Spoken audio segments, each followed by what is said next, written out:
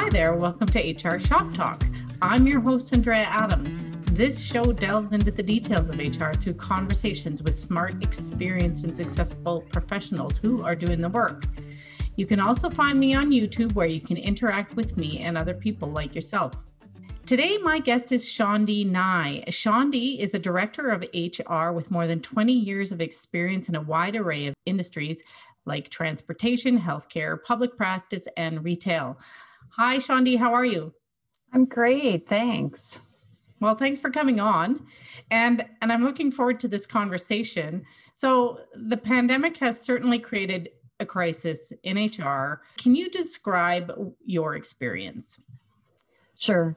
So, like most organizations, we did have our disaster planning done. However, COVID wasn't at all what we had expected or had planned for. Our organization is strongly based on relationship selling, face-to-face interactions, and personal people relationships.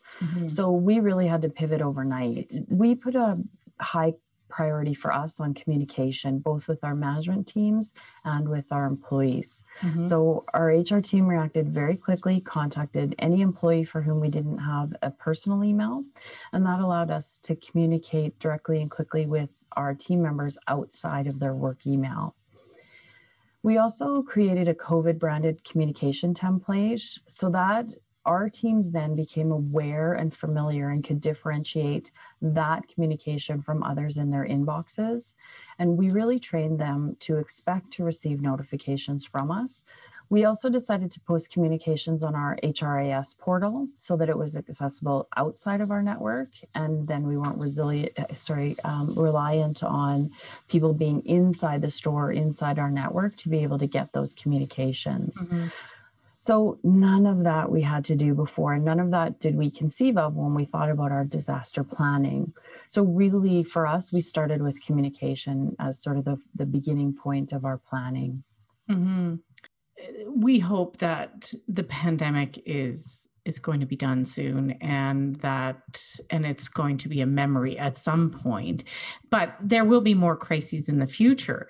So can you talk a little bit about what HR's role in a crisis is? I know it will depend somewhat on the crisis, but what generalizations can we make? Yeah, I think you're right. I don't think it is crisis, or I do think it is crisis dependent. I think the principles, though, are the same across different situations. Our role really is to lead crisis communications to our internal team members and focus really on that employee relations piece. It's not really a one-way street either. We have to be listening actively to what we're hearing kind of beyond that war room door. So, for us, we decided to funnel all communications through the HR inbox, and I met daily with my team in the morning to get a feel for what questions, concerns, comments were coming from our team members. And then that allowed us really to focus our communications for the day on what mattered most to our team members, both those who were laid off and the ones who were still here. So, confidence, we had to be confident that we were instilling confidence in our teams that we knew what we were doing, even if most of the time we probably didn't. This is very different from anything we planned for. When you think SARS or H1N1 or any of that, this just happened so quickly and differently that we didn't always know. But we have to be reactive. We have to think about our displaced members as well as those that are left here holding down the fort. Depending on the crisis, it will alter a bit, but for the most part, I think our role in time of crisis is being a leader for employee relations and internal communications. And as long as you're focused on those two pieces, you're going to do just fine. Okay. That makes it sound easy. Yeah. I think that's our job too, right? Just appear calm, make it look like it's nice and easy, and then people believe and follow, right? Right. When a crisis arrives, in this case, it was a pandemic, but a few years ago, Calgary had a flood. It just can be anything. How does HR prioritize what they're going to do first and take action? Yeah. So, in this situation, everything developed so quickly. It was kind of astounding. We'd be in a meeting, developing communications, trying to prioritize what we're going to do. And that's based on the data you had, sort of in that meeting at the time. And we'd come out and discover that while we were meeting, things had changed. So for us, it was really about slowing down and not being in such a rush to come up with our priorities or to send out information. And that was really hard. So, in this situation, we started waiting for the government updates, which were coming in the late afternoon in Alberta.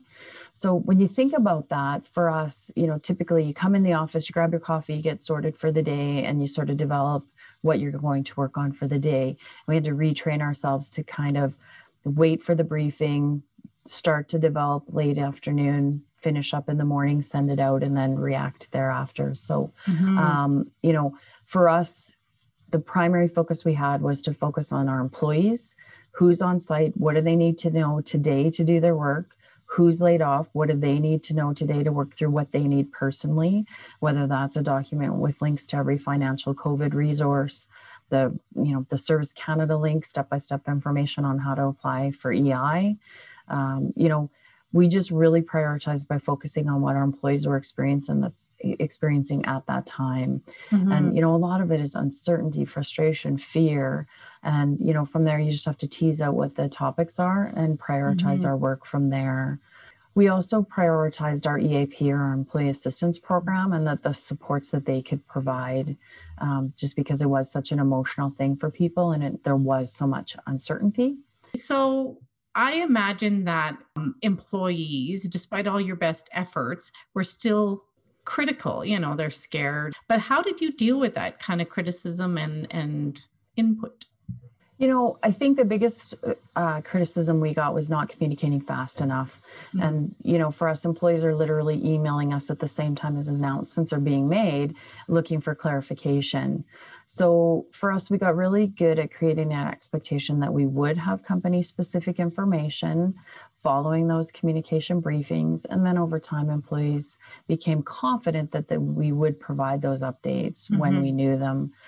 And I was also clear with our leadership team that it was okay to say we don't know. A lot of our communications often sort of focused around the theme of this is our best understanding right now.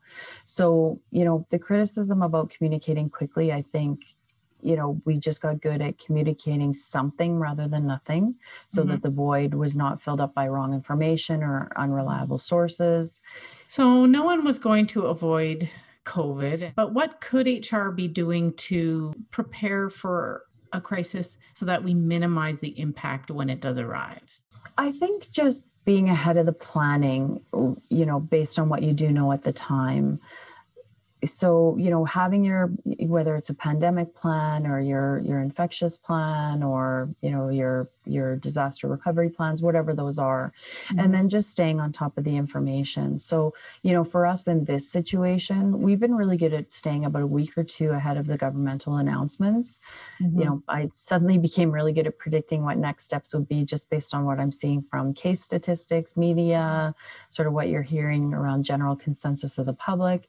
And then that allows us to plan for it rather than react to it and not be behind the ball trying to meet the latest restrictions or requirements. And I think that also allows your employees to feel safer because we're, as an organization, not reacting to information and safety protocols.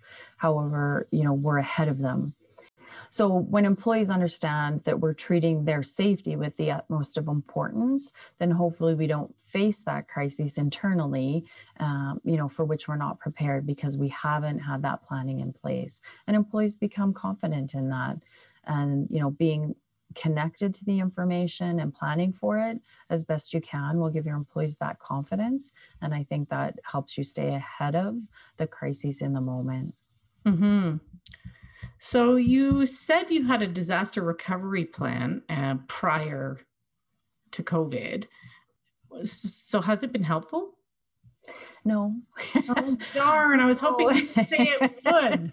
That would mean you could appreciate your honesty though. That would mean that you could at least have something in place that would help. Yeah, I shouldn't say no. I think As I said at the beginning, we are a relationship-based organization as it relates to how we do business. Mm-hmm. And so, we anticipated things like, an H1N1 that possibly, impacted parts, not all.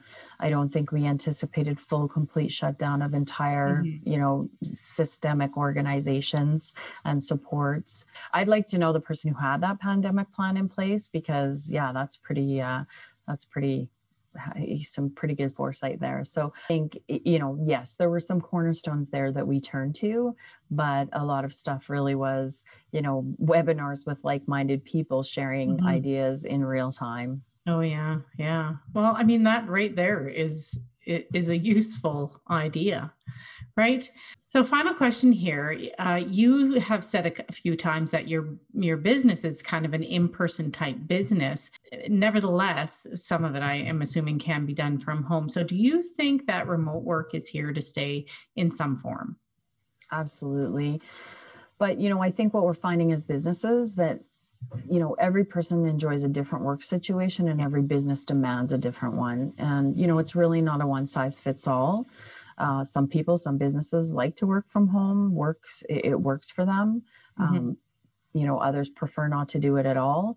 And then there's some like me that sort of prefer a bit of a blend of it where Mm-hmm. you're connecting in person and doing those types of things. And then also having that time to be at home and work a little more flexibly. So, I think we're going to find that businesses will find a blend of that. And they've learned really to focus on who really needs to be on site, bum and seat to do their Mm-hmm. job and who can telecommunicate effectively. Mm-hmm. But I don't think we're going to see a wholesale return to full on-site work arrangements for many people. Yeah. And I think, the cat lawyer meme from a couple weeks ago, when the courts can turn their minds to remote hearing and lawyers appearing remotely without cat filters, I guess. But, witness swearing, virtual document repositories for cross-examination, like those trends are not going to be ignored, right? So, I think it really creates kind of an exciting challenge for HR people is how do we engage that remote workforce without the traditional constructs that we've had in the past? Well, thanks, Shaundy. Clearly, there is a lot to learn from COVID in terms of HR crisis management. We have reached the end of this episode. Thanks for listening, and we'll catch you next time when I talk shop with another insightful guest.